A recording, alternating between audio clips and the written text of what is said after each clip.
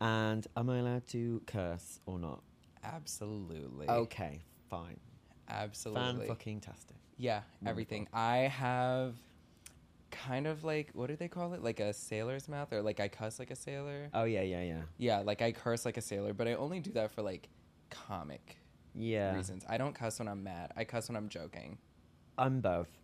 I just do it all the time.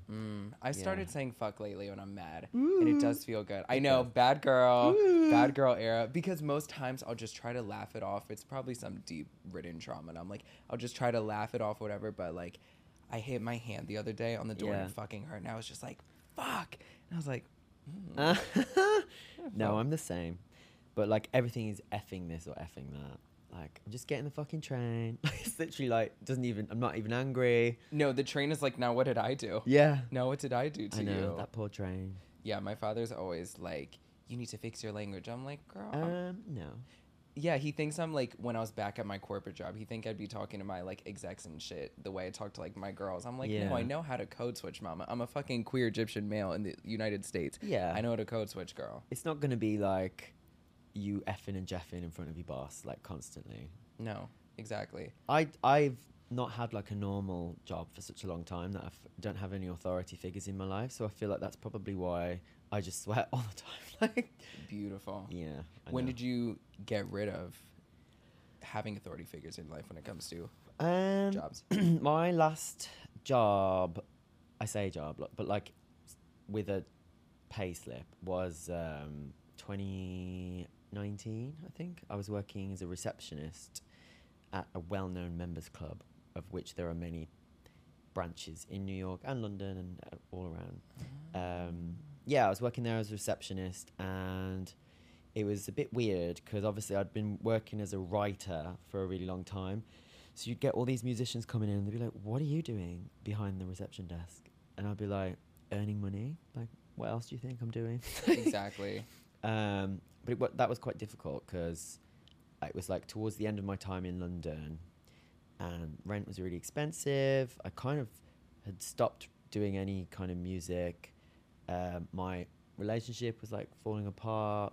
It was just like time to leave, I think. And then that's when I wrote my first album. But I pretty much left my job, left London, left my ex, left our house, left everything. And yeah, I would love a part-time job. I think it'd be really nice, like once a week. A part-time job is kind of cute. Yeah. A part-time job is really lovely, or like even two part-time jobs, and it could kind of like, Yeah. earning wise, it could be full-time. Like a little steady income. Yes. Because everything I do is like really dependent on me having to really work at it. But like if I worked, if I just had a steady income, that'd be really nice. And I could have nice things. I know. Sometimes I ask myself, I'm like, I have a lot of friends that are in IT and everything, and they're always traveling, pressing buttons on a laptop and making so much money. Yeah. And I'm like, I've asked them, I'm like, How do you do that? Yeah, exactly. I'm like, should I try? Who taught you how to do that? I'm like, can I take like a 6-week online class? They're like, girl, I went to college for this for 5 years. No. And I look at myself and I'm like, I'm not, like, I wish I was that girl mentally for it. I know I'm not. This is my thing. Not Yeah. that. 100%. And when I sit down and think about it, I do come to the conclusion that I couldn't do anything else. I think I'd be really shit. And it's taken me like 30 odd years to get to that point, but definitely, but if I did have like a part-time job, I'd love it to be like in a completely different thing, like a garden center or something. Do you know what I mean? Where no one knows me. Absolutely. And I'd just be like, the ivy's round the back. Do you know what I mean? Oh, There's pots over there. 1,000,000%. And like, just go there, not have to think about it, get my paycheck, go home. That'd be great. So if the garden centre near my house is listening, they should employ me. That would be really lovely. I know. It's like a Actually. dream of mine, but, it's kind of, it's not going to happen. Yeah, I've always had this fantasy of like working at a bakery part-time Oh, yeah. or like a smoothie place. I Yeah, love I'd love that. smoothies and I'm great at making them. And I have this fantasy of, I'm like, we have like a chain here in the States called Smoothie King. I'm like, should I just start working there just like for kind of fun and like something that's not attached To you know. this. Yes. Yeah. Exactly. So we have the same mindset. Oh. It is, I think it is just, once you get to that point though, you realize why you don't do it. And I think after maybe like a month of doing it, you'll probably be like, yeah, I'm not going to do this anymore. Yeah, exactly. I'd probably get The tired novelty of seeing... will wear off. I'm like, yeah, this isn't an aesthetic anymore. This is just me blending fruits for unsatisfied customers. Or, you know, you gardening for unsatisfied people with green thumbs or whatever they called it. But you wanted to start in architecture originally. You studied that, correct? Yeah, I did. I did a degree in architecture at Liverpool University, mostly because I was quite academic at school and a lot of the teachers were sort of dismissive of my creativity, I guess, and were like, you should do something like architecture because, you know, you're quite arty, but it's a career. So, and I was really happy to do that because like where I'm from, though, we don't really. It's like the Midlands in England. It's not. There's no one that kind of says to you, you can do songwriting if you want, or you can become a musician. The only route into that really was to be in a band or be related to someone that's already in the music industry. So I guess I kind of wasted 3 years doing that, but I also loved my time in Liverpool. Try and see the positive in that. Got a degree, and then I moved to London to do a master's degree in, I guess it's set design. So it kind of used elements of architecture, but it was a bit more creative. And it was at Central St Martin's, which is a really fab art school where everyone's a bit crazy, and they just let you do whatever you want. So I just did lots of soundscapes and music, and it kind of sparked my interest in songwriting a bit more. And then I graduated and didn't do anything with it, but I just started writing, and that takes us to about 2012, which is when I had my first actual songwriting session. So kind of fell into it in a way. But I do like look back at my time at university with fondness. I think it was formative. I didn't have any gay friends, which was quite interesting. Wow. Yeah, because it was, I mean, I had maybe one or two, but Liverpool does have quite a small queer scene. But I was out, but I just wasn't involved in any of it. And then when I moved to London, I started working in this pub/bar in East London, and then I was like, bang, it was like every night going out. And now I'm all haggard and old. But a life has been lived. A life has been lived. A life has been lived, and life continues to be lived. Yeah. It's crazy. I think about that a lot. I'm like, life before being in queer scenes and stuff like that. Like, I forget a majority of our lives previous to the lives we're living now were lived just surrounded by straight people. Now I feel like that's a rare occurrence. I feel like I'm always surrounded by queers of some sort. It's quite weird for me because since I moved home, it's like I'm back in that world. So I can go for weeks without seeing another queer person, which sounds like a stupid thing to say, but then it is.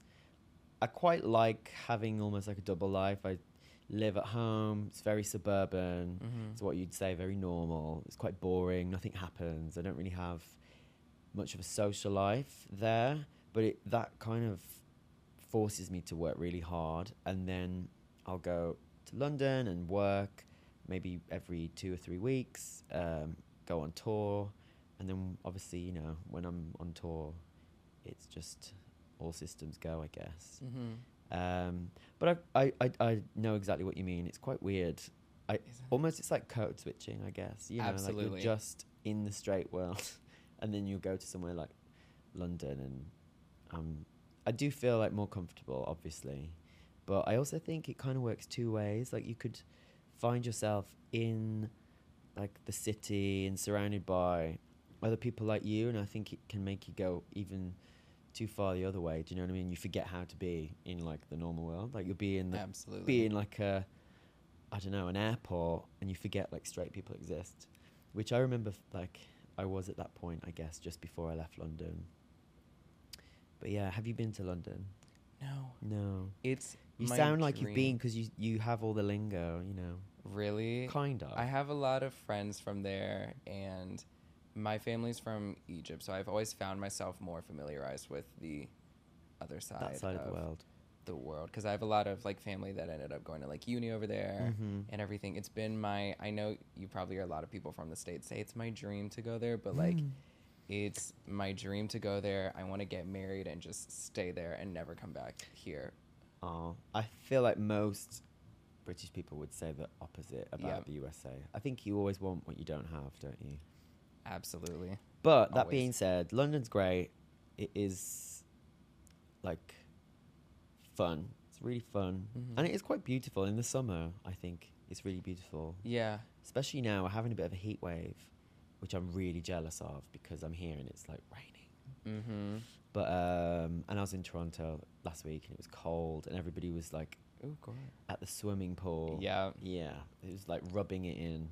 But no, I think you'd love London. It's great. There's it's almost like 10 cities in one. I guess like New York is. It's just got lots of different areas and yeah, you'll have to let me know if you do end up going because I'll give you some tips. Please. This summer, I'm trying to go at the end of the summer or something. I want to go to the city, but I also want to go to the countryside. Like, I find the countryside over there, it looks so beautiful from what I see online. Because I'm from the suburbs originally. I'm from Maryland. So that's like 20 minutes away from DC. So, like, when you're talking about the difference between the city, London you versus you and you go home, completely relate. And Same as me.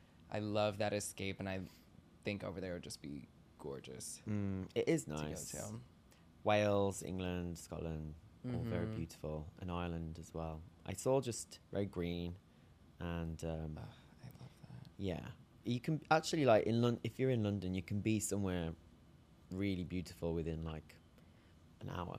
I think. Really? Yeah, like there's lots of national parks and things like that. I'll make a list for you. Gorgeous. Booking my trip as we speak, but I wanted to ask you about songwriting too, because like for me, I write a lot, and I know a lot of other friends that write, and when people say like, oh, things fell into place or whatever, for you, what did falling into writing or writing falling into place look like for you exactly?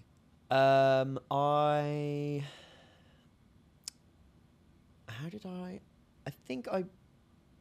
I was working in this bar in East London, and at the time, that area was quite, I hate the word hip, but there was a lot of people going there that were like, you know, doing things.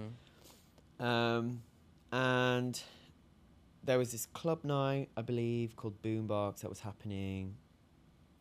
A lot of interesting, fantastic people were there. Like Kylie Minogue used to go, and all these different designers, and it was like a real scene. I wasn't really part of that, but I was a barman in that bar. So I met a lot of people that way. And then there was a girl called Alex, and she worked for a record label. And I just think I was just chatting to her at the end of a night. And then I was like, yeah, I'm a songwriter. And I think I gave her some demos. And it kind of just went from there. And then one of the demos I had put onto SoundCloud, which was a thing at the time, was listened to by a young teenage Emanike. I think he was 17 or 16. Love. Yeah, so that was in 2012. I think he was working with Alex on something. She had a girl group, I can't remember. But that was the link there. So I have Alex to thank really for... There was Lauren as well, who was an amazing manager. So it was like those two really sort of got me the connection with Emanike. And then the song was Indiana. It was my demo of it. And he reposted it to his SoundCloud. And I think he had thousands of followers. And it just sort of grew from there really. And then Little Boots, I don't know if you remember Little Boots, the singer. Yep. She was, around that time, she was, I mean, she still is massive, but she was like the hot thing. Having her moment. She was having a moment, and she decided to do a record label. and Lauren was involved in that as well. And I think they asked if they could release it as a single, and I was like, yeah, of course. And then around that time, I met my first manager. He was from Chicago, RD, and it kind of went from there. So it kind of started with me being the artist, really, because I'd written the song. I didn't really have much. I didn't have like a follow up, but MNEK produced it. I sent him all the parts, and then that was released as a single. And they had a bit of a, they had like Pop Justice and Pitchfork and people like that. They all kind of not got behind it, but like it was quite buzzy, I guess. And then I just went from there, really. Kind of released a couple more songs. Actually, I've missed a really big step. So before I released Indiana, MNEK was working with the Sugar Babes, like at the time. They'd just been put back together. Yep, MK. As Mutia, Keisha, Siobhan. And I can't remember how it happened, but they invited me to do a week's songwriting with them. And it was like my second ever songwriting session, so it was a bit intense. And I'm such a fangirl, so I just remember thinking... Them three too, like the original three. So I hadn't even seen them in the same room since the year 2001 or something. So to then like just walk into this room and see the three girls there, obviously like Mutia is just so iconic in person. Siobhan, actually, interestingly, like when I was working as a barman, she was quite friendly with the guy who used to put on the club night, which was there. So that I kind of knew that she was like around. I think she became like a model booking agent, I think, at one point. And then Keisha, obviously everything that happened with her, which I think is really sad, really, how she was kicked out. I agree. She was just, she was just incredible. And then working with them, like their voices, just insane. So we did maybe 4 or 5 songs. And I don't really know what happened. They released one single with, it was Dev Hines produced it. And then it didn't, nothing got released, but they've released the album now. Yeah, exactly. Yeah, which is great. And they're doing well. And I actually saw them 2 or 3 weeks ago at Birmingham Pride. You did? Yeah, and it was the first time I'd seen them all together since those sessions, I think. Because I'd individually seen all of them. Because Mutia does like her solo gigs. And Siobhan actually came on my podcast, which was nice. I've listened, yeah. Yeah, she came to my house with her friend, Lady Lloyd. So I've seen all of them, but not together. And I saw them perform, and it was just incredible. It was like mind-blowing. I was literally a fangirl again on the front. And I saw them all. Mutti gave me a vape. Love. Very on brand. It was cherry cola. It's my favourite flavour. Love. And that was it. It was like that was the weirdest 2012 that was. It was a very strange, like, baptism of fire, I guess. I didn't know what the hell I was doing. It was bizarre. I don't think any of those songs ever got released. I released one of them myself. Some of them are great. They all sound great on it. And then they've done some more stuff with MNEK, I think, since then. But yeah, so I released my single 2013. That would have been Indiana. Then I signed a publishing deal off the back of that. So obviously everything's like picking up pace, and I kind of didn't really have a handle on what was happening. I didn't really know, but the forces above were sort of like steering me away from artist project into more songwriting, I think. And I do often wonder like why that happened. Maybe they didn't think I'd be like a viable artist, or not sure. I've never really thought about that. I've never sat down and thought why at that point, because I really wanted to do it and I kept releasing singles, but it became less and less a priority and more about songwriting. And I don't know if that's because people were like, you need to make money, you need to, you know, there's no money in doing the artist thing, you have to invest a lot. Like they want to take your amazing songs and be like, let's give it to an artist where we know they'll sell regardless because of yeah, their which I would, stature, to be their- fair, like I would have loved that, but it was very strange, really. Like the first few years of my songwriting publishing deal were great. Like I was flown out here, like I'd do sessions with Little Mix. I was like, I felt like I was flying, but nothing was like sticking, and I didn't really get any cuts. And then bit by bit, like the sessions became less with signed artists. It would be like unsigned, and then people who were like just starting out, and then people who didn't have much musical identity either. So it was a lot of hard work to try and like write a song with someone that you've just met, and they don't even know who they are as an artist. Exactly. So obviously, like if you go into a session with Little Mix, you know exactly who Little Mix are. I'm not speaking here like an expert, because I'm not. No, but it was very much. It became more and more. It became more and more difficult, and then I definitely. I feel like I pushed back a little bit, and like I was late to sessions. I was like always not on time, and I think that's you subconsciously telling yourself like, I don't want to do this anymore. Yep, it's like quiet quitting a job. You just start showing up late. Literally. Your energy isn't there anymore. Yeah. The signs are all on the wall. Yeah. Yep. And you know, as well, what people don't quite get is you're paid in an advance, you know, with a publishing deal. So they'll give you all this money up front, and you have to live off that. And you have to pay that back with your royalties. So I was I'd quit my part-time jobs like temporarily at that point, and the money was running out very quickly. And these songwriting sessions would be all over London, and you wouldn't get any expenses at all. So it was like every day I was spending like £20 on lunch, £20 on travel, whatever. So it was just like, it was an expensive thing to do, and I wasn't getting anything in return. Yep. But that being said, there were some really beautiful moments. Like I made several incredible friends on that songwriting journey. Incredible producers, writers, artists, you know, some of my best friends during that time. But it wasn't like as fruitful as I feel like it had the potential to be. And in the back of my head, I was always like, I want to be an artist. I don't understand why I'm not progressing there. And it was hard to see people start out and then just like eclipse you and do what you wanted to do really easy and have this team around them. And it was like, I want that. Why can't I have that? And I think that was partly part of the reason I just sort of withdrew into myself.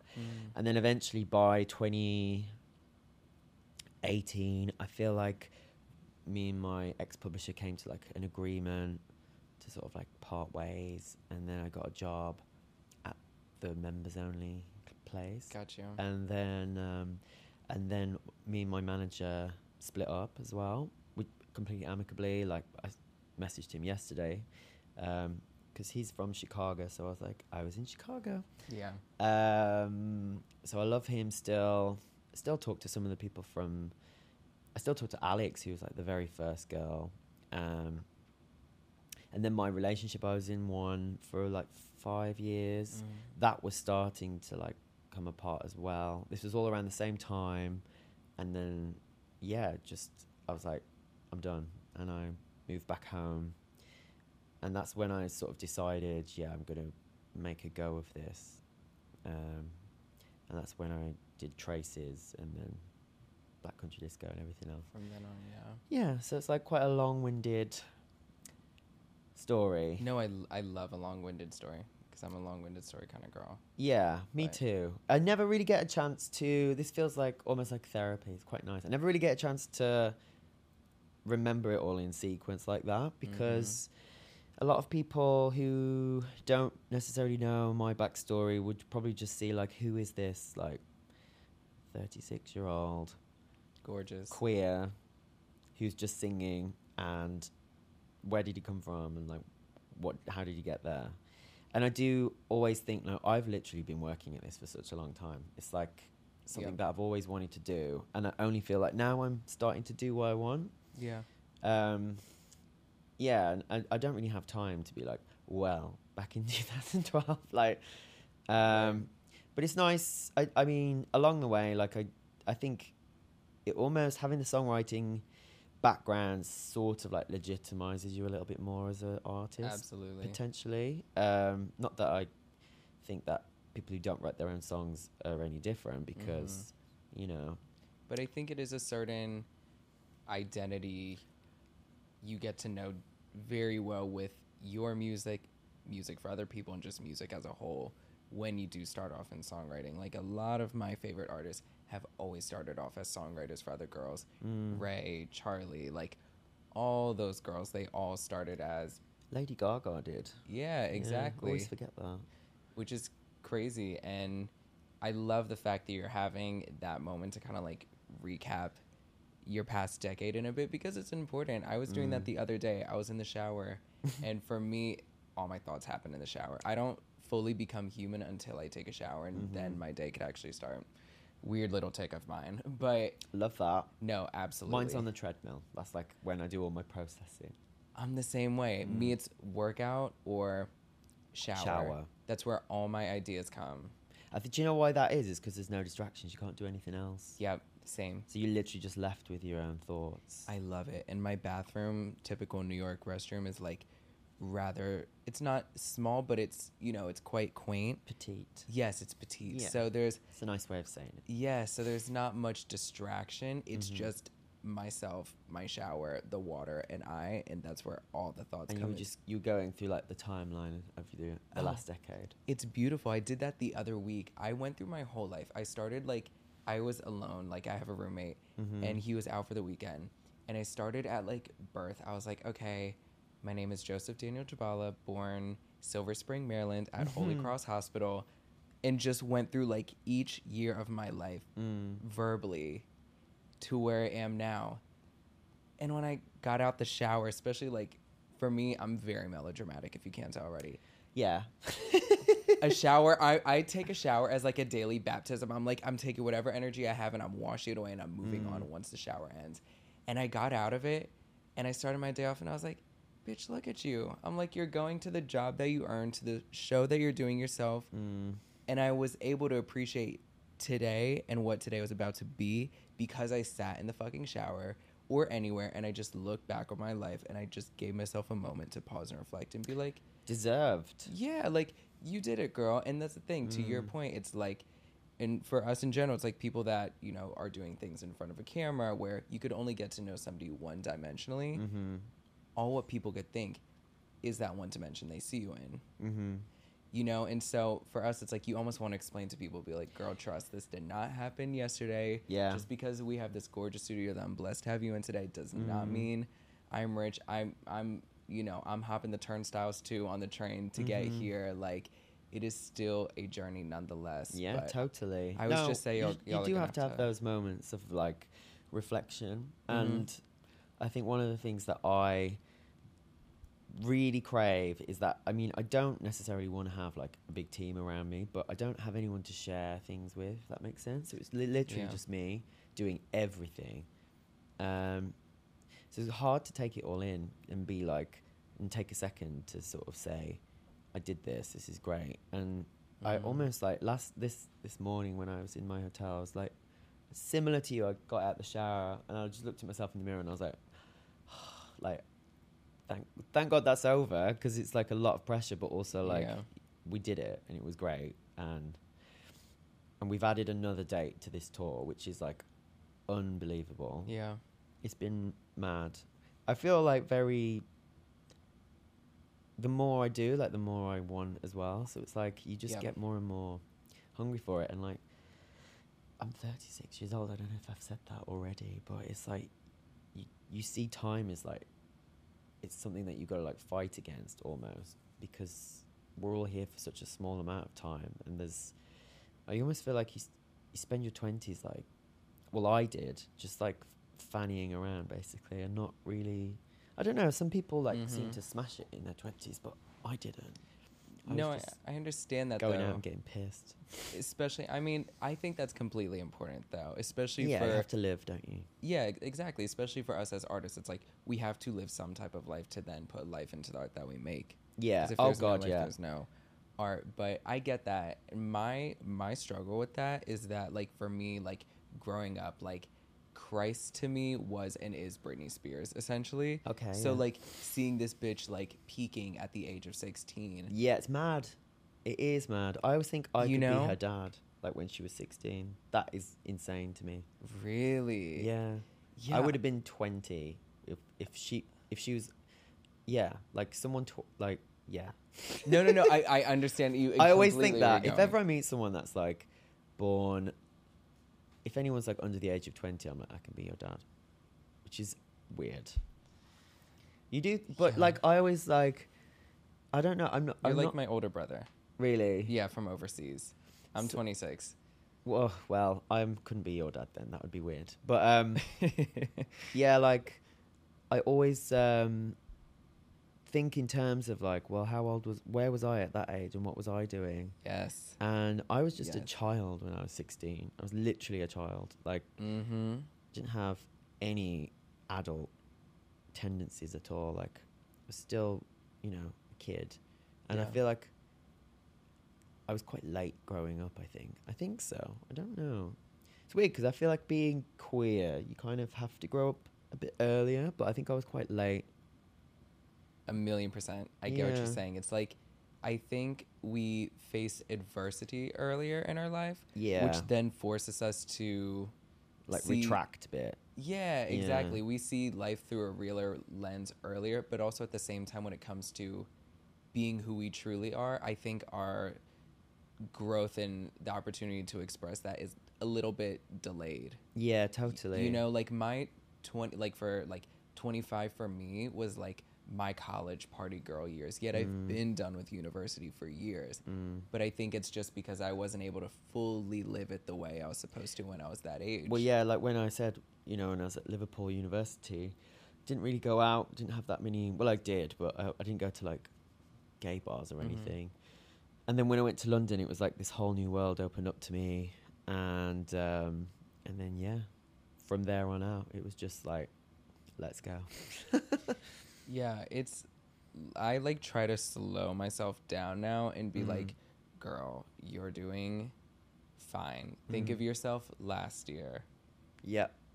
And then think about yourself the next, like following past this year. I'm trying to think where I was at 26. What was I doing? That was 10 years ago for me. 26, yeah. Any advice? 2013. So it was when Art Pop was released. I love that's the first thing you said about 2013. You are my sister. Yep. Art Pop, Prism. I went to Italy. I was Bangers too. really bangers. I was obsessed with Rooting for My Baby. I was just listening to that all the time. That's my favorite song from that album. Beautiful. What's your favorite song from Art Pop and Prism now that I need to ask you? Art Pop, probably the demo of Fashion. I love that. But I also love GUI. That whole album for me is like a real elemental part of everything. I love it. Same. But I kind of got into it quite late. It wasn't during 2013 when I loved the singles during 2013. Yep. But then it was 2016 when I was like, fuck me, this is amazing. Where I was living, I had like a vinyl. And I just, every day I'd wake up and see it. I also loved Prism. Prism is a great album. International Smile, Legendary Lovers. Yes. All of those. Yes. Yeah, that was a real time. At 2013, I was skinny. I remember I was going to the gym a lot. I was single, ready to mingle. Music-wise, I released my first single in 2013. So I would have been 27, but it was just after I turned 27. So I was dirt poor. I remember like I was living with my friend Isabel and Joe, and it was literally like I was looking for pennies to do things, to get on the bus. Like I was really, really poor. And maybe that's why I was skinny. No, I've had those moments where I'll look back on pictures and just be like, damn, what diet was I doing? And I was like, oh, poverty. Yeah. Hi. Yeah. And I was working in a bar called Dalston Superstore, which is a bit of a an East London institution. And we used to get like Beth Ditto would come in and Rasheen Murphy. It was like pretty wild. Really? Yeah, it was fab. I used to dance on the bar. I think I might have been an alcoholic. I was just like constantly drinking. But that was 26. That was great. I remember it was a really sunny summer. It was really nice. And my sister got married in Italy, so the whole family went to Italy. So there you go. Don't know how that helps you. No, it does. It just sounds fun. It just sounds great, which is why I need to remind myself to do more. It was. And I don't regret any of it. I think it was just, yeah, I was fannying around and just not really doing anything. But then that year, you know, I released a single and that's what started everything. So you've got to start somewhere. Right. Yeah. Yeah. And so then when you release Indiana and kind of like your first big break in a way is Kylie Minogue being like, hi. She's here in New York, isn't she? Are you going? To this Saturday? This thing, yeah. I'm trying to. There's so much going on this weekend. On that Saturday, I'm hosting, like I'm one of many hosts at this charity event that's going on this Saturday. Tinashe is also performing, who I love. Oh my God, really? There's so much. This is my like friend Seb loves Tinashe, so. Really? Yeah, I feel like if I go, I'll make him really jealous. You should. But I haven't got any plans because it's so impromptu. I've just added these 3 days onto the trip. Yep. So, but yeah, Kylie Minogue. I just signed my publishing deal. I believe she was with Rock Nation at the time. They were trying to age her down. I think that's what they were doing. So they were getting all these young producers in. Post-X era and everything. Yep. So like, I don't think she looks back at that era very fondly. I don't think. I don't know. I think the live show was fab. I think that was great. It's one of those things where I actually really liked Kiss Me Once. I thought it was a really good album. I agree. But you can't satisfy everyone, can you? Some people want you to like progress. Some people want you to stay where you are. And I think she tried different things, or her management did. And I love it. I'm very proud of it. It's great. I've been a fan of her since I was a baby. Like, obviously, being in the UK, she's like our adopted god, and she is having such a moment now. And she honestly, like, I don't know anyone that's got anything bad to say about her. She's just absolutely adored universally. So it's just nice to be a tiny, tiny speck of part of her career. It's so nice. Absolutely. And I hate having to like, what's the word? Almost like people always want my opinion on things about like her new music and stuff like that. And I'm like, listen, whatever she does is gold to me. Like, I agree. I couldn't give a shit. Like, even if I don't particularly like something, I'm like, we're all just lucky to be alive at the same time as her. Genuinely. You know what I mean? Yeah, you're also not like her manager No, or her no, legal team, so it's like, of course, it's nice to like say that, and to obviously I'm a fan first and foremost, and I always will be. I love all the really old music, like Stock Aitken and Waterman stuff. Like that's my era. My era. It's not my era, but I love Fever. God, Jesus, so good. Classic. Just incredible. Like, I think it's about time. I like the USA like gets it. They have like every 20 years they have a Kylie moment. Right. It's crazy to think that last time she charted on the US was Can't Get You Out of My Head. Like, mad. It's insane, and it just once again continues my thought that you got to move to Europe. 1,000,000%. And my second thought is US doesn't know pop. US only knows how to manufacture it, but forever and always, I'll always believe the real sauce you all have. Whether it comes to girl groups, solo acts, the UK, in anywhere in general, even Australia. Well, they I think know pop music. She is Australian, yeah, but her career was because of the UK. Based, yeah. All of, the beginning was they were British when they stopped Aitken and Waterman, and ever since, like Fever, I think is all by British producers, and Padam is a guy called Lost Boy. Yeah. And when I think maybe that's the interesting thing, when she does work with Americans, it doesn't, for me, doesn't quite work. Maybe, I don't know. Maybe I'm just really generalizing. No, I understand though. She's one of those girls where she kind of reminds me Like of the Britney. Rock Nation thing.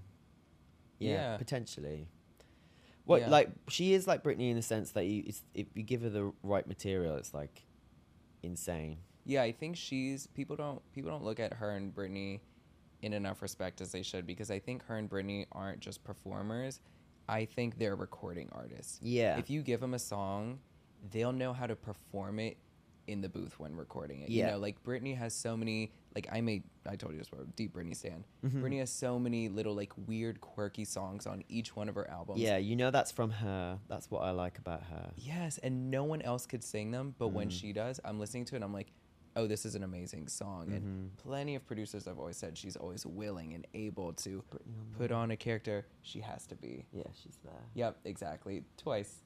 You know, she knows how to put on the character, knows how to perform the song. And I think Kylie does too, in a sense, because both of them aren't Mariah, but both of them are Kylie and Britney. They know what when they they're in can the do. booth.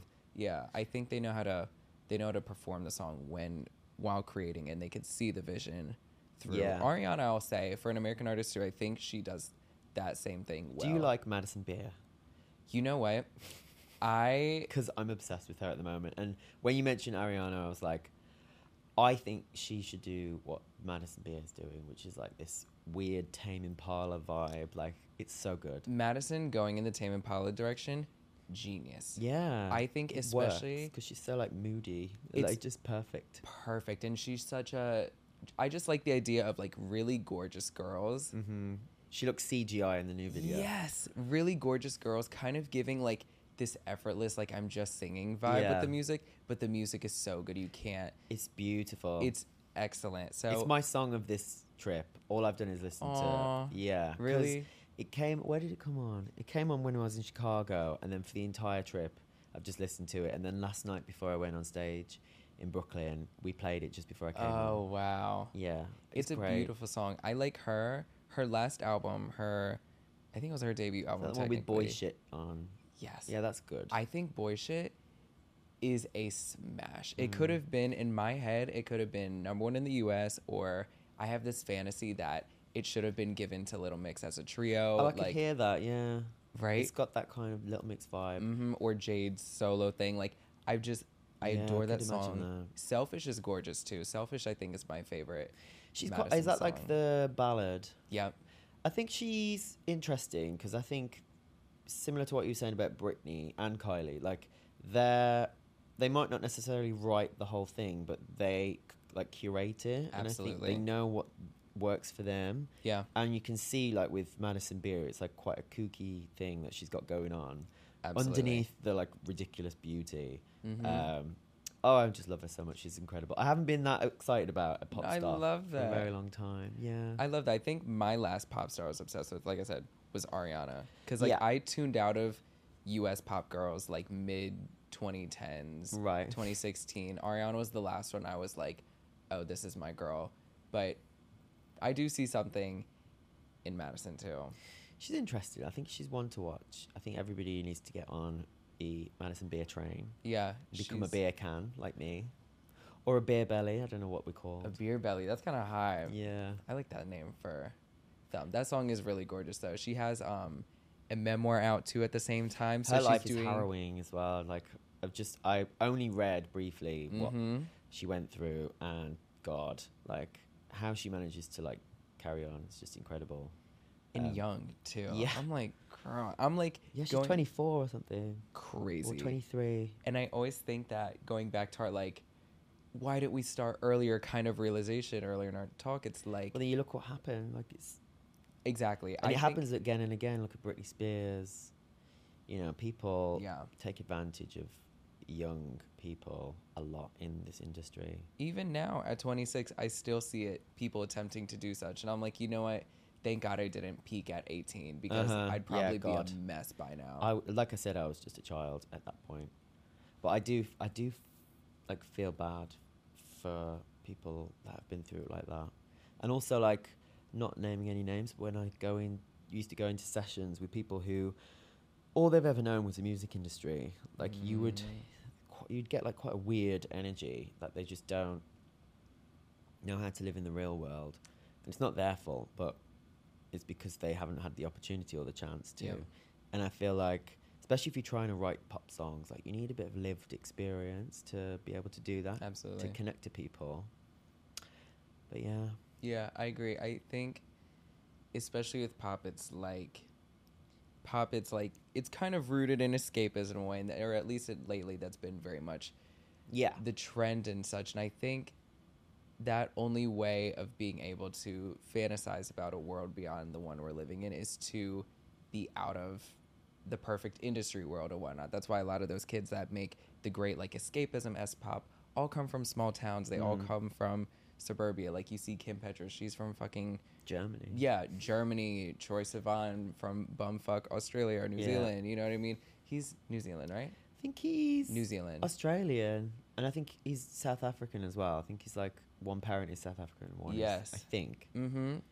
Yeah. So like they all come from those small town kid fantasies. Brittany too. Ariana's from like Florida. Yep. Somewhere in the middle of Florida. Boca Raton. Granted, I think she came from a rich family. Oh yeah, I kind of get that with Madison though as well. Oh, down. She's like rich Long Island girl. Yeah. I know a lot of friends here in the city that like they all went to high school with her. My dream. Honestly, yeah, this is your coming out as a beer can. I'm a beer belly through and through. Literally this week. It's just happened. It's been your emancipation moment, your beer can emancipation. I love her. I hope I feel like the UK will get it. And I then think so too. US will follow. And I think as is normal. With any pop act, whether it be in the UK or US, all any promising female vocalist needs, unfortunately, but also fortunately in this economy, is one cute DJ collab. Well, she had one. She had one with Did she? God, what's his name? And it's really good. I'll play it to you later. Oh, you're really a beer can. Yeah. Educate me. I love it. It's so good. It's Jax Jones. Oh, yeah. Bless Jax Jones. It's really, really good. Yep. Honestly, Yeah. like I've been listening to it a lot this week because I just need everything I can get. Do you see the UK being superior to the US in terms of pop? No, not at all. Really? No, I don't think so. I think we owe a lot to the USA in terms of disco, hip hop, I guess trap music. I don't really like it, but that's all that. I mean, Canada as well, of course, with Drake. But I think it all started here. Yeah. I think we owe a lot to you guys for that, but then maybe in Europe they kind of got electronic music a bit earlier and pioneered that. But no, I think it's hard to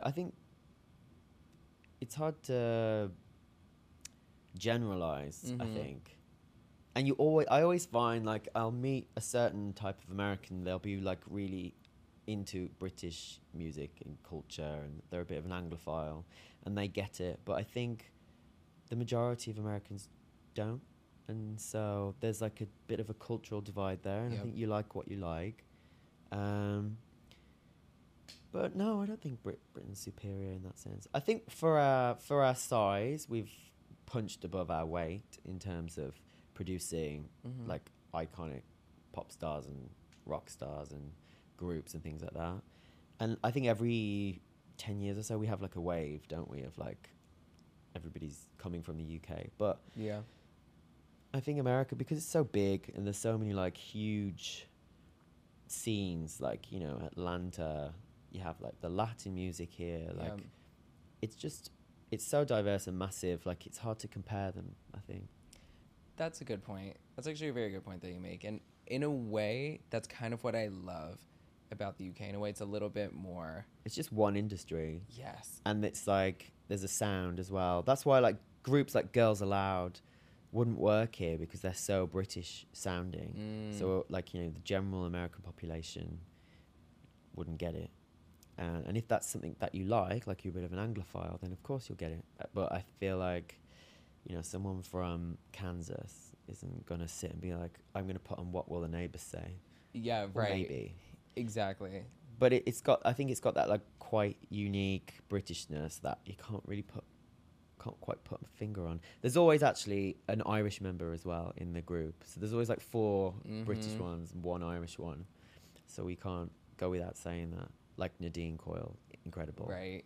Obsessed with her. Love her. She's my fave. And then there's like the grime thing, which I actually don't get in the UK. It's like completely over my head. But I know that there's incredible, talented performers that sort of like killing it in their own world, which is something that I've never really got into, but that's like a thing now. I mean, it has been for a while. I must sound like a granddad. But yeah, the thing that's kind of missing from the UK is like rock bands. I think like that's kind of died a bit of a death. I miss rock bands a lot. Yeah, we used to have like quite a few, and you know, we have Arctic Monkeys still knocking around, like, but they're kind of, don't know. There's the 1975, like people. But like it's that. all that like Tumblr era, early 2010s going back to 2013, Yeah. like art pop 1975's debut. Yeah. Like it's all of that time, and yeah, it's there's like nothing now. yeah, where's a band for now? There's Not that group. There's that Wet Leg. Yes. The 2 girls. Mm-hmm. They're quite interesting. Yeah. They're sort of, if there's more stuff like that, then maybe there'll be a bit of a, because they've done so well. I think it is a case of labels seeing something do well and then being like, well, we need another one of those. A million percent. So I think, you know, maybe there'll be a bit of a resurgence. But I do miss that, because when I was, there'll be like another American, but like the Strokes, there'd be like the Libertines, the whatever, the Kooks. There were just all these bands, Razorlight. It was like a real indie moment. I agree. And now bands and anyone in rock music now is just immediately labeled as alternative. And I'm just like, no, I think they're a pop band, or they're a rock band, or they're just a band. I don't think they're necessarily alternative. Like Muna is a band. Muna is a pop band. Yeah. And some places will label them as alternative. And I'm like, They're maybe not at they're all. No, that's like pure pop. Exactly. In which, like Haim, I guess, you know. yeah, I guess. And even then, like Haim is still like pop, influenced by many. Yeah, exactly. I think Muna's criminally underrated. Totally. Muna's excellent. I saw them. I've never seen them. Oh, I'd love whenever to. you have the chance. They are amazing. All 3 of them are incredible. The vocalist for the group, lead vocalist, Katie Gavin, is a beast on stage. Really? Like, incredible. Amazing. One of the best shows I've been to. Where did you see them? Terminal 5. Okay. Terminal 5. It was their second of 2 sold out nights there. And it just, what I love for me, like I'm a huge pop head, but forever and always, even when I'm going to see a pop act, I love a live band. Yeah, I miss that. I really do. A live band. Like, shout out to everybody that has their DJ playing in the back. I know that's a lot, there's budget and things come into consideration when it comes to those decisions. So it's like, that's hot and we love it. But when people get to a level where they can choose to have a live band, it's the dream. I don't think I would have a band if I could. Like it is the dream. Like just to feel the music happening in real time is amazing. It's expensive though. Very, very. Yeah. But it does heighten 100%.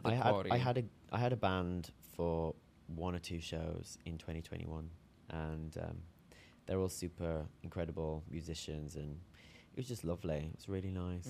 Take me back. I actually spent the money on dancers this time. Love. Yeah, but dancers are worth it too. Yeah, I think so. I think so. Dancers are very. Can you come to my show on Sunday? Sunday, yes. Yeah, okay. Oh yeah, I'll guest list you for that. Yay. It'll be fun. Amazing. It's my last one, so I feel like it's going to be a bit mad. For the whole tour. Yeah. So, although I am doing some dates in Mexico, but I haven't announced them yet. So when you're at the end or nearing the end of your touring era, for most artists, that's like the end of the era as a whole. So like the Life in Plastic era is essentially coming to a close. First part of my question, do you feel like it's nearing the end of it? Oh, like yeah. your cycle's kind of... Oh my God, yeah. I'm ready. So ready. Although being on tour it's nice because it's like rejuvenated the album. And I'm well aware, like, it as a second album, it's had like not as many streams as Black Country Disco. I mean, it hasn't been out as long, But I always felt like, yeah, you know, it's a difficult second album. Like, Black Country Disco was such a thing. And I think it was because of the pandemic. A lot of people were, like, really connected to it. Yeah. Because they were in lockdown. And I get so many messages being like, that album got me through lockdown, which is nice. I know plenty of people that have said the same thing. I'm here to let you know that again. Which is wild to me. So with Life in Plastic, it was like my first almost free album as a artist that was like in the industry as much as anyone else and competing with lots of other things. But it has its place, and singing the songs live, you see people singing them back, and I've actually been surprised at how much people know it and love it. And I'm so proud of that album. I'm really happy. You know, it's meant to be like, you know, like a 90s Europop record. That was the concept. But I'm so ready to like draw a line under it now. Just want to do something more, talking about bands, like more organic, and like listening to Madison Beer. I'm like, I want to do something like that. Like, it's just, I'm inspired to write now. And as much as I love Life in Plastic, like, it's been going for 2 years. So I think I'm going to do, I haven't announced these shows, but 3 shows in Mexico, and then maybe some in Australia if I can afford it. And that will be, it's always Australia's like the last, isn't it? But right. I'll draw the line under it. I'm going to write my 3rd album next week. Like, I'm going to go to Sweden. Yeah. Oh, Sweden. Oh, you're in good company. Yeah, so I'm going to be there for Midsummer. I've hired a log cabin. And yeah, I'm not going to write the entire album. But I'm going to begin the process. Yeah.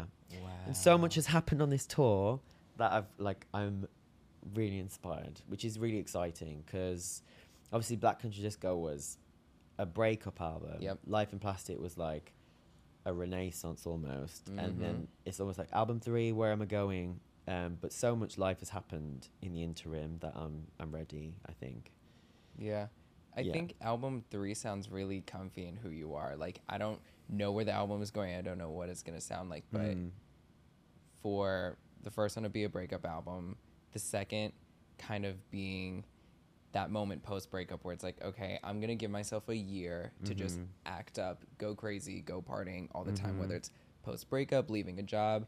But then you kind of come around at the end of that cycle and you're like, okay, through all of this, I know who I am at my core now. I think so.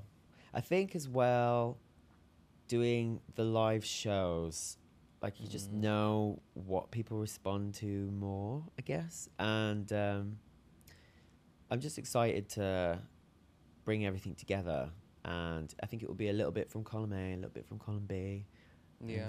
Something completely new, which I'm really excited about. Also, I'm like sort of done with doing like Black Country Disco was like 1970s, and Life in Plastic was like, oh, we're doing like Y2K 90s. Like, I'm just gonna do whatever I feel like now. There won't be like a pastiche of anything. So I love that. I think the same thing about music. I think lately music has been very nostalgia based, which is beautiful and we love it, and everything is rooted in nostalgia, aesthetics, like everything is Y2K or 90s or 80s. But like, as of lately, I feel like we've been doing this now since 2014 when 1989 came out and when Emotion came out. Granted, Emotion is one of my favorite albums ever. Fully have it tatted, but I'm like, fully, yeah. But I've like, got some shit ones, so just say. I saw the Apple one, beautiful. Oh my god, my stamp from last night, dirty. I have cleaned. No, I'm always that girl. I love having the smeared stamp a little bit. It's embarrassing. It's some experience on, yeah. But with music now, what I'm ready for from people, not that my opinion matters, but I'm just like, let's try something new. You know, like for instance, like the artist Amaray just released her album, Fountain Baby. Are you familiar with Amaray? I know the name, but I'm not familiar with anything they do. Highly recommend her album. Okay. One of the inspirations she named, which she didn't name many, which I like because she just went in and created a new sound. The one inspiration she named was Britney's Blackout. Oh, wow. And she was like, she basically said it was referential, but at the same time, it was risk-taking and it looked forward. Yeah. And that's what Blackout was at the time, I think. Exactly. And that's what I love from artists. And that's kind of, for me, as a consumer of art and somebody that wants to potentially start making art of my own, I'm like, let's do something new. Like when Kylie made Impossible Princess, she wasn't looking back. No. She was looking around and forward. I need to take risks, I guess. And Your just- risky era, your art pop era, maybe. Yeah, maybe it is, but I mean, album 3, yeah. Wow. It's not going to be. But yeah. No, I feel like, if anything, it's going to be... I mean, I don't know. I have absolutely no idea. Yeah. But I know... I've got an idea of what it is in my head. Mm. I just feel like the word organic is something that really helps me. Because I'm going to this cabin in the woods. Like, it's going to be really earthy, but really good. And you'll be able to dance to it. No ballads still. I remember reading one review and it was like, there aren't any ballads. And that was a bad thing. And me thinking, no. No. I mean, all songs could be a ballad. Yeah, you know just what I need mean? to take the beat out. Exactly. Like, Unbreak My Heart, Tony Braxton. literally. Just put a beat on it. And Just put a beat club on it. banger. That's what I'm saying. Chromatica, too. I was watching a deep dive of it. And they're like, yeah, a lot of these songs are like ballads when you really think about it. Like Free Woman. What's the other one? Fun 1,000 Tonight. Doves. Yeah, 1,000 Doves. The piano version, I will say, of that is stunning. Beautiful. One of her best. But and I looked at it and I was like, yeah, you could still see a song as a ballad in a way, even if it's up tempo. Carly has a lot of songs like that, Warm Blood, etc. All of those, like. I did on tour. I do Thessaloniki a bit like a ballad. Like I take all the beat out. It's just very like chilled, and then the beat kicks in at the end, and it's like, oh, okay, back to normal. But I feel like definitely gonna try up some different tempos. I don't know. We'll see. It's exciting. I'm excited. I think to do it and to get out of Life in Plastic as an era. Yeah. 'Cause I'm ready.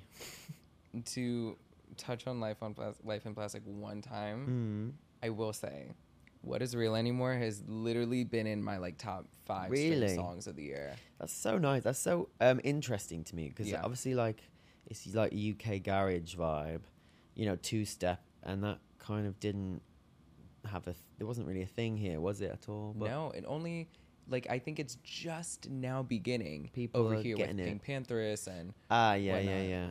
I love her new song, Love. on the Barbie soundtrack gorgeous with the like Irish fiddle. Yes, It's a I bit love like it. The Cause / Bewitched. Genius. Yeah, It's I genius. said that to all my friends yesterday, and I was like, "This is very me." I need a fiddle on my new album. I mean, very, very on par with being in Sweden and nature Yeah, it is actually. and whatnot. Yeah, a bit like Midsummer, like Midsummer's a beautiful name for an album hippie. too. Well, I am actually going on Midsummer, like literally on June the 23rd. So Really? yeah, so I feel like there's gonna be loads of elements happening. We're gonna get really drunk. Can't wait. Love it. I love that. I'm like, Fascinating. I did all my drinking in my 20s, and then here I am. I mean, it's for the art, so why not? But with What Is Real Anymore, what I love about that song, I love certain songs like that in terms of context that are about specifically a relationship, but also kind of are very intrinsic in a way. Like it has to do with somebody else, but it's also very much like you're asking the question to your own self, if that makes any sense. Like for instance, like context-wise, it in the like this is the highest form of compliment I could give. In context, it's like a sister to Who Owns My Heart by Miley. Like, Okay, I yeah. love songs like that take a look at a situation, maybe whether it be with somebody else or somebody external beyond them, and it makes you take a look inside of you, and it's like, wait, Yeah. is it me? Is it this? So I I just get needed to that. share that. Oh, thank you. I to love you. that. I feel like I remember at the time when I wrote that, it was the day after Pride, and I wrote it with M&EK, funnily enough, went to his studio, and I believe at Pride, like I was maybe hooking up with someone, but his boyfriend was like there as well, and I remember thinking, you didn't tell me you had a boyfriend. Not that I would mind, because Yeah. you know, not many people do, but Yeah, right. but it was like, when were you thinking of telling me the truth? It literally was like, you just want to know where you stand with people. And I remember coming away thinking, you know, I'm single. I don't really want to be in a relationship, but I also don't want to be like the third wheel all the time. And I just want to know what is real anymore. Like, I just don't get it. And I told all of that to Uzo, and it actually started as more of a like dance pop song. And then when I was finishing it up, I was like, let's make this like Mystique. Yes. That was it. So and I love singing that song. I actually took it off the North American set list because I was like, UK garage, no one gets it. Let's put something else on. However, Sabi Souza is Canadian and she's supporting me on some of the dates. Mm-hmm. She was like, "Are you doing What Is Real anymore?" I was like, Genius. "No." She was like, "I fucking love that song." And I was like, "Okay, for you, I'm going to put it back on." So I did it in Toronto. I did it in Brooklyn last night, and I'll do it again on Sunday. And people loved it. I was surprised. I was like, "What? Okay." Yeah. So yeah, no, I'm glad you like it. Thank you. Yeah, completely. I like love that one, but like that's your one. That's my one. Well, we all have our ones. We all have our ones. What's your one at the moment from your own? Oh, God. Considering you're on tour, you have a Effigy. Quite, yeah. It's just become a world unto itself. Like, it's such a pleasure to sing. Yeah. It really, like, allows me to go for it vocally, which I don't think many people realize that I can sing. Because I think with the recorded versions of my songs, I purposefully hold back. It's a stylistic choice. I don't belt. I don't do, like... any like melismatic stuff. I'm just like, let's just sing the melody. But when I do that song live, it's towards the end of the set and I'm just like, let's fucking go for it. And it's like a big trance, like high energy banger. And I've just absolutely adored singing it. And all the feedback has just been, I didn't even know you had a song like that. I was like, yeah, I have. Effigy. So and the lyrics for that are really personal. Like it's kind of like a continuation of Black Country Disco, I guess. It's like where I am now, where I was. And so I just really love singing that. And it's been amazing. The reception to that is great. Like I said earlier, like with that album, it's just nice to hear like this rejuvenation because, you know, I'm sick of it. Just like having people singing along is like the weirdest, most lovely sensation. Yeah. But yeah, for me, Effigy is great. Yeah. I love that you say confidently and properly that you're sick of the album in its own respect. Yeah. I think that's so real. I love, because I can't stand people that... I'm not going to bullshit. It is like a lot of repetitive monotony. And I love the songs. I'm proud of them. I love singing them. But I'm an artist first and foremost, and I really crave writing and doing something new, and it's annoying to be inspired but not able to do anything about it. Yeah, the songs are like a coworker too, how I see it. Like kind for of, a fan, it's like for me going into, you know, music is things that I'm listening to on my way to a party, going to work, like starting my day, crying over a guy to, like it's all memories that still somehow satiate something in me. Whereas I think what people don't understand in artists, it's like this is their work. In the beginning, it's great. It's a lovely time. Like I said, the coworker example, you guys hit it off in the beginning. But then the more and more you see them, you'll have great days and you're cordial and civil, but you're kind of like, okay, hey, Sarah. Like you kind of just day by day. And there's certain things that re-spark or reignite that which relationship. Is the tour. That's the thing. The tour is like breathing new life into the songs, which is really nice. And it has been like quite life-affirming, actually. But yeah, like before the tour, it was hard to get excited about the set list, if that makes sense. And also because like with Black Country Disco, like I found those songs really difficult to sing live. Not because I'm like particularly emotional, but you kind of have to like drudge up quite horrible feelings and thoughts when you're singing about something that you've been through, which I think you can see that in many artists. You know, they get quite upset on stage. I'm not quite there, but I was finding that the Revenge Body tour, like that was difficult because it was like the first time I'd done anything live, and yeah, it's just like this whole album. That's why I had to call it like the Revenge Body tour, because I had to like make it a bit tongue in cheek. Yeah, but it was quite difficult doing that. Yeah, I think people don't realize that again about artists, like singing those songs, like that comes from their life. You know, it's hard. I have moments where I'm like, I think I could come into an episode and be brave and be completely vulnerable and honest, and I'll bring up something that like I never thought I'd bring up, and I don't feel choked up, but I'm like, ooh, like I feel myself I'm getting never to choked that up. Yeah, I'm just like, wow, limit. it's just like a lot to process. Yeah. And like when I got off the stage, I'd be like, I wouldn't, necessarily be like really happy. I'd just be like, yeah, okay. But I don't have that with Life in Plastic, really. I think that's what I love about that, though. It was the exhale you needed. Totally, yeah. That's how it feels, 100%. But there's good and bad in all of it, really. Mm-hmm. I'm definitely excited for you to see the show. I feel like you'll get a sense of it straight away, and it'll be the last one as well. So I'm just like, fuck. Okay, let's go crazy. End it with a bang. Yeah, exactly. I hope someone brings poppers to the venue.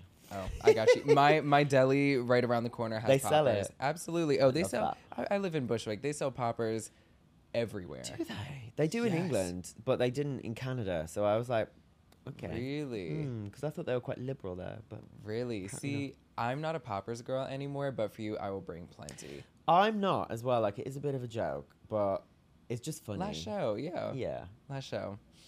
I don't want to like pass out on stage. No, yeah. Poppers are interesting. I came to a shocking realization that I thought I was getting too old for them a few years ago. I was like, what, really? A few years ago?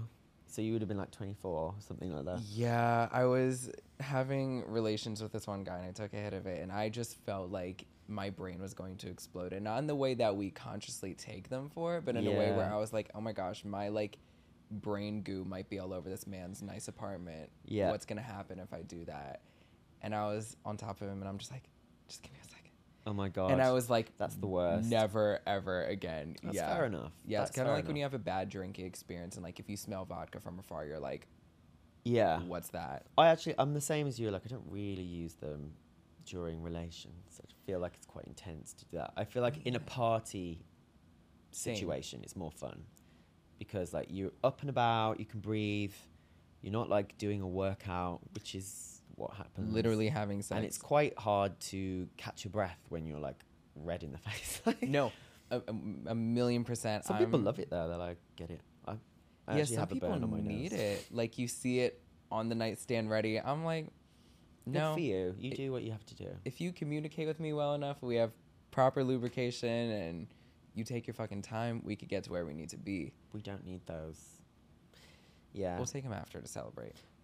Yeah, they sell them behind the bar in this bar in Paris, and they're the strongest. At the bar. Yeah, they're the strongest poppers I've ever had in my life. I don't know how, really? like, I don't know what percentage of what it was in, but it was like you just need a whiff, and I was like, whoa, it's horrible, but quite funny. Just sniff it from afar. I remember it was right before the pandemic. It was 2019. It was Charlie XCX's self-titled tour when she had that little bob, and she did a lot of swearing on stage. I remember. Yes, exactly. And before the show started, my friend spilled her poppers in her bag. Oh, that's the worst. And so the whole bag stunk. Just reeked. And what did us degenerates do? Pass the bag around. We're like, really? Disgusting. Like, truly disgusting behavior. You dropped a little bit of cream there. Just fell out. I dropped what? Some cream. Some cream? Yeah, what is that? It's like toothpaste or something. Oh, my Aquaphor.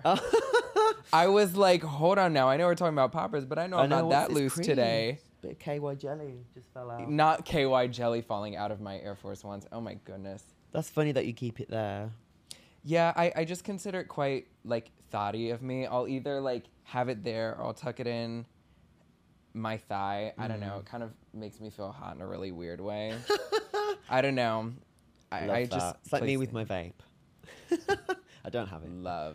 No, yeah, I'm like, I just put it in random compartments, or like, I'm that kind of girl where like, I'll put my lip gloss like behind my ear when I'm at the club. I love that. If it's thin enough and I kind of feel hot when I do that. It and putting it back. Or if I'm wearing something that's rather chesty, I'll just stick it right back in my tit.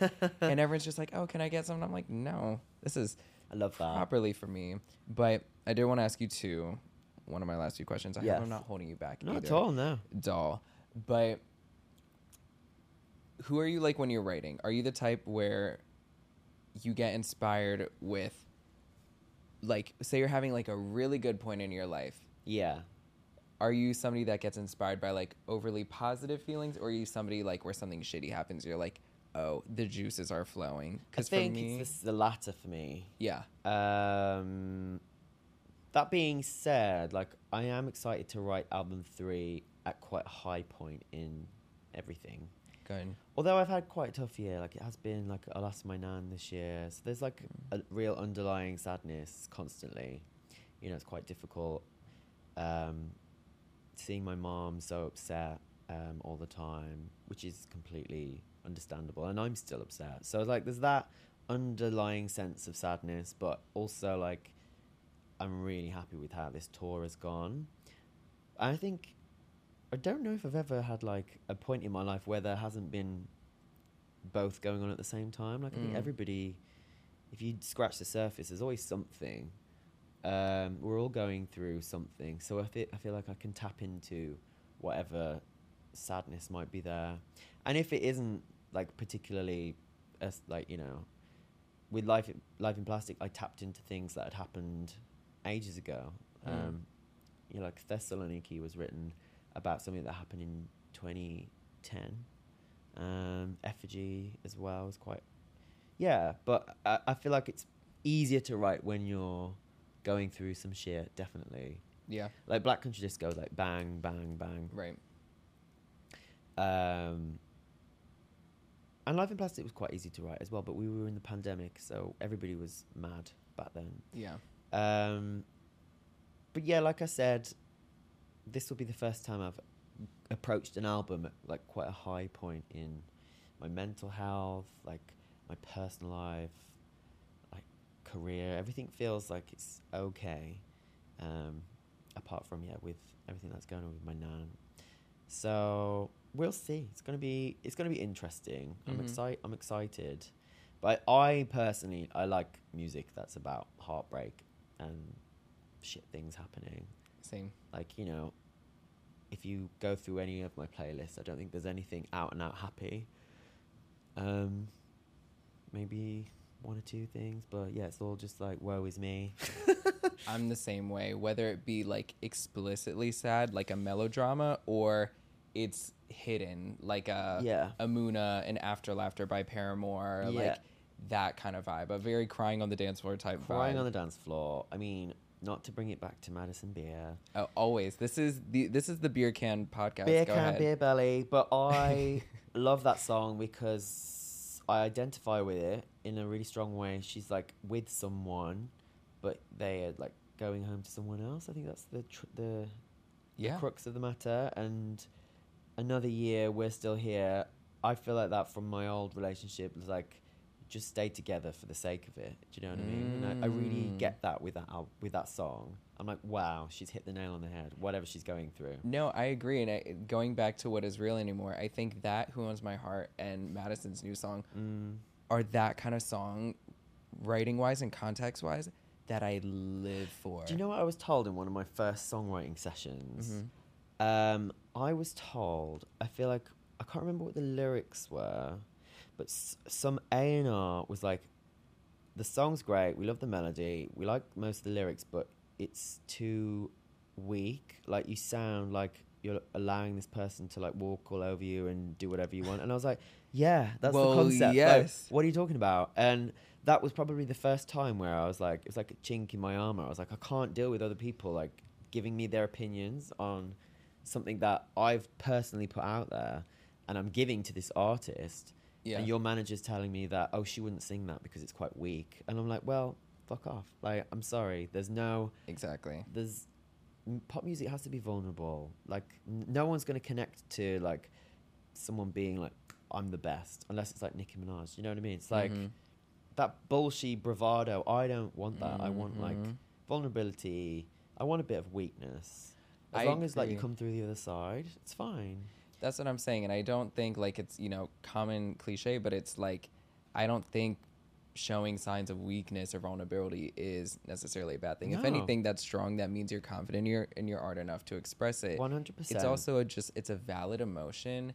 And I like the idea of, like, I love listening to a song, and if it's about a relationship and the artist is clearly just down bad in the relationship or the situation they're in, like Escapism by Ray, that's literally just her being like, yeah, bruv, shit's rough. Like, shit is horrible. She has literally a song called A Heart Out Here that's about the same thing. It's her detailing her, no pun intended, but shit position she was in. And I love that about it. I like seeing these people that we put on pedestals as humans too, through the fucking work that they're meant to be doing.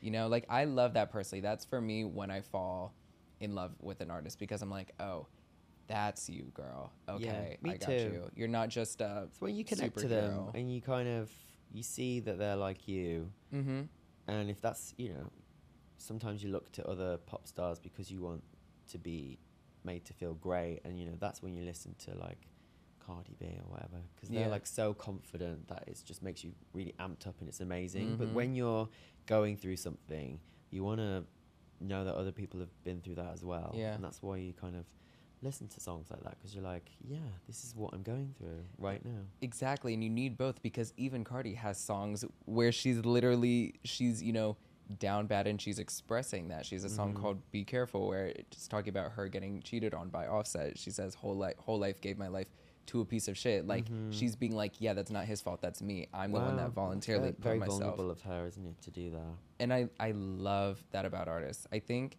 Charlie XCX is another excellent example of somebody who does that well her whole life. Like, I'm a huge Charlie fan. I just always have loved her writing. She has a song on Crash called How Can I Not Know What I Need Right Now that I'm obsessed with. It's like the quarter life crisis anthem of my life, even though I think she's past her quarter life era, but still, it's just her just being completely vulnerable, her being like, yeah, life is great, tour is doing well, but what am I doing? Right. What am I doing at all? Yeah, this air is shiny and gorgeous and it's my mainstream air, but what is this at the end of the day? Ugh, I love it. I love when an artist just puts it all down, could still package it in the packaging we're used to seeing them in, but the context through it, I love that. I need to channel that. I like it. I love that. I'm like I go on, what is it, like the Genius app and everything. I love songs that I could annotate and be like, what are they thinking? How can I somehow selfishly relate it to my life and what I'm going through? And then how can I make what they're talking about into a whole other story? That's the whole point in pop music, I think. Yeah. 100%. Yeah, I think so. I'm so happy you came. Oh, thank you. I'm so happy. I could genuinely, I mean, like, you do this, like, not only, like, do you perform and you're a singer and you're an artist, but, like, you also have a podcast yourself. So, like, I could genuinely talk to you for hours, hon. We need to go out. Yeah, well, we will on Sunday. We will on Sunday. Yeah. Do you have to do anything on Monday morning? You know what?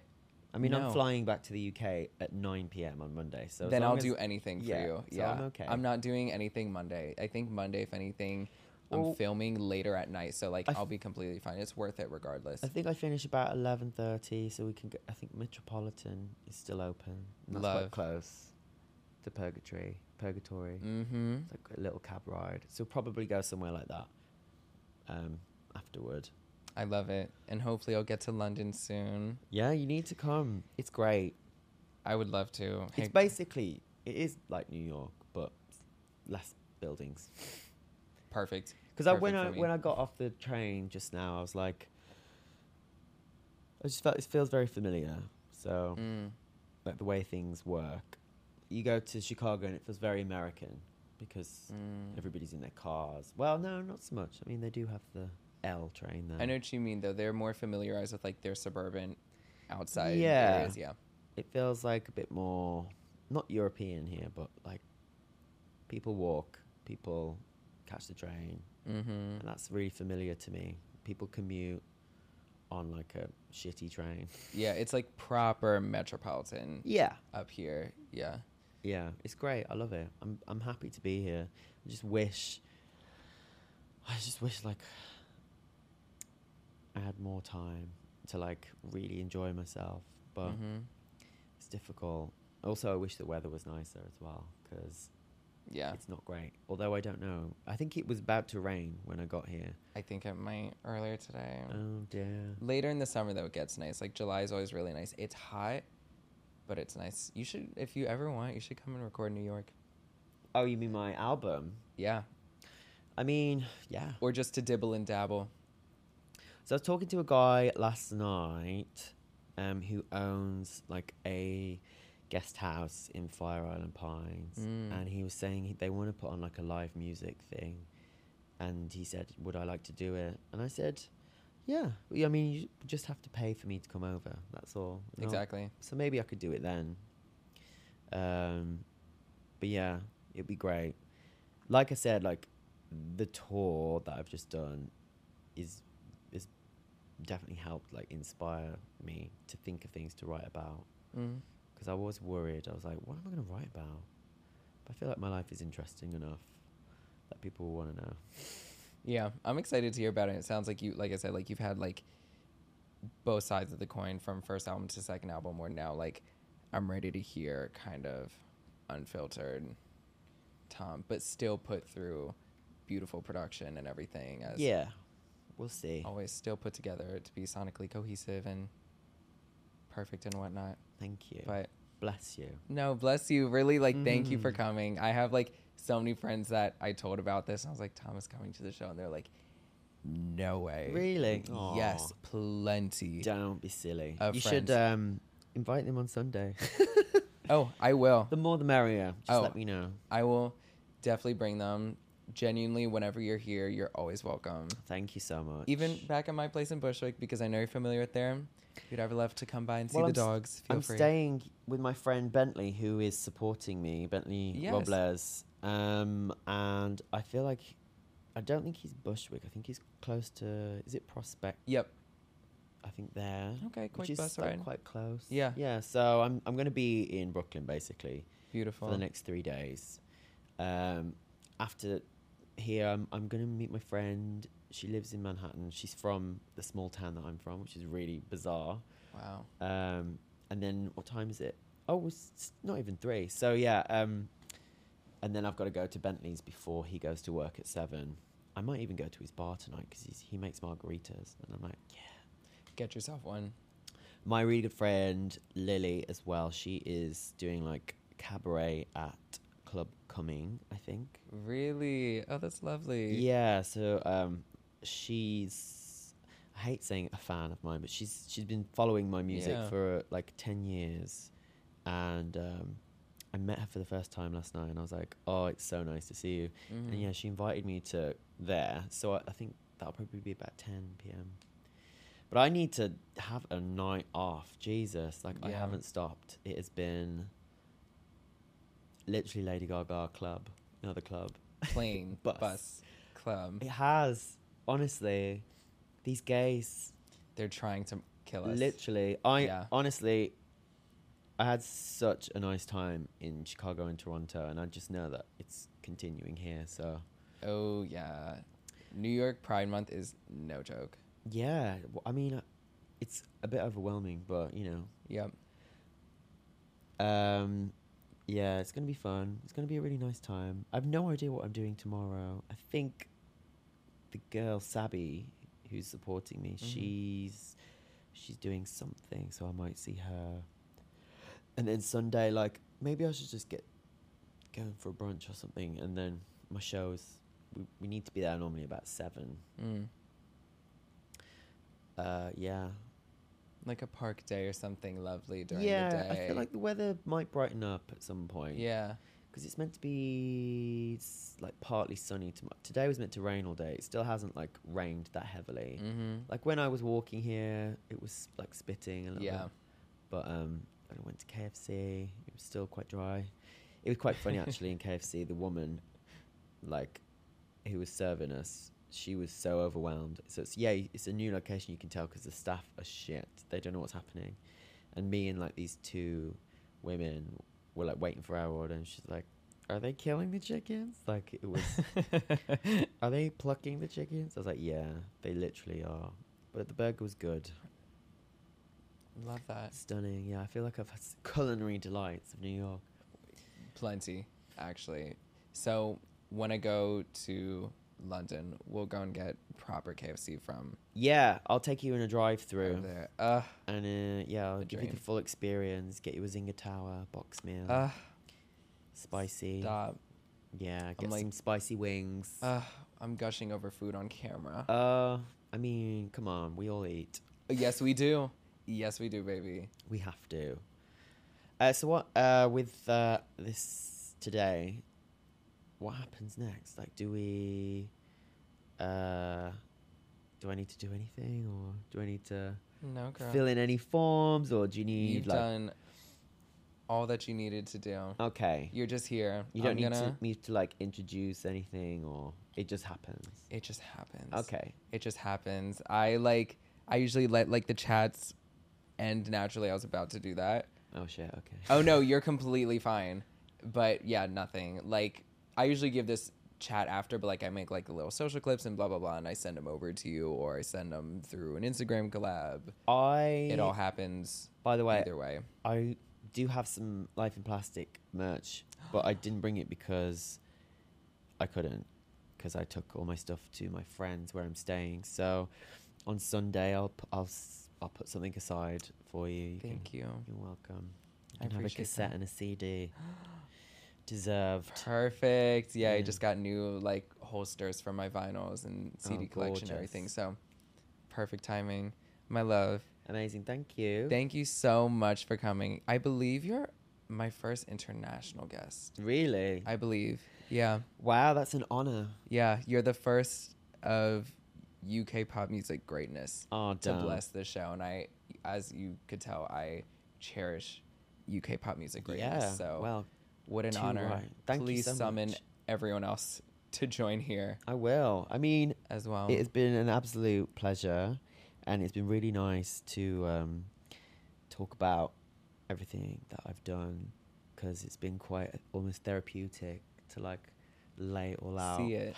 Yeah, and especially on like the day after my first show in New York, and almost the last night of the tour. Like, it feels like a really nice way to like end the tour. So thank you for having me. It's been lovely. Thank you, my love. You're welcome. I appreciate you. We'll see y'all next week. Thanks for tuning in. Please stream Tom. And Please. we'll be on the lookout for next album. My next album 3, coming to Spotify 2024. All of it. I'm already going to be at the next tour and everything. It's going to be wild. We'll see y'all next week. Bye. Bye.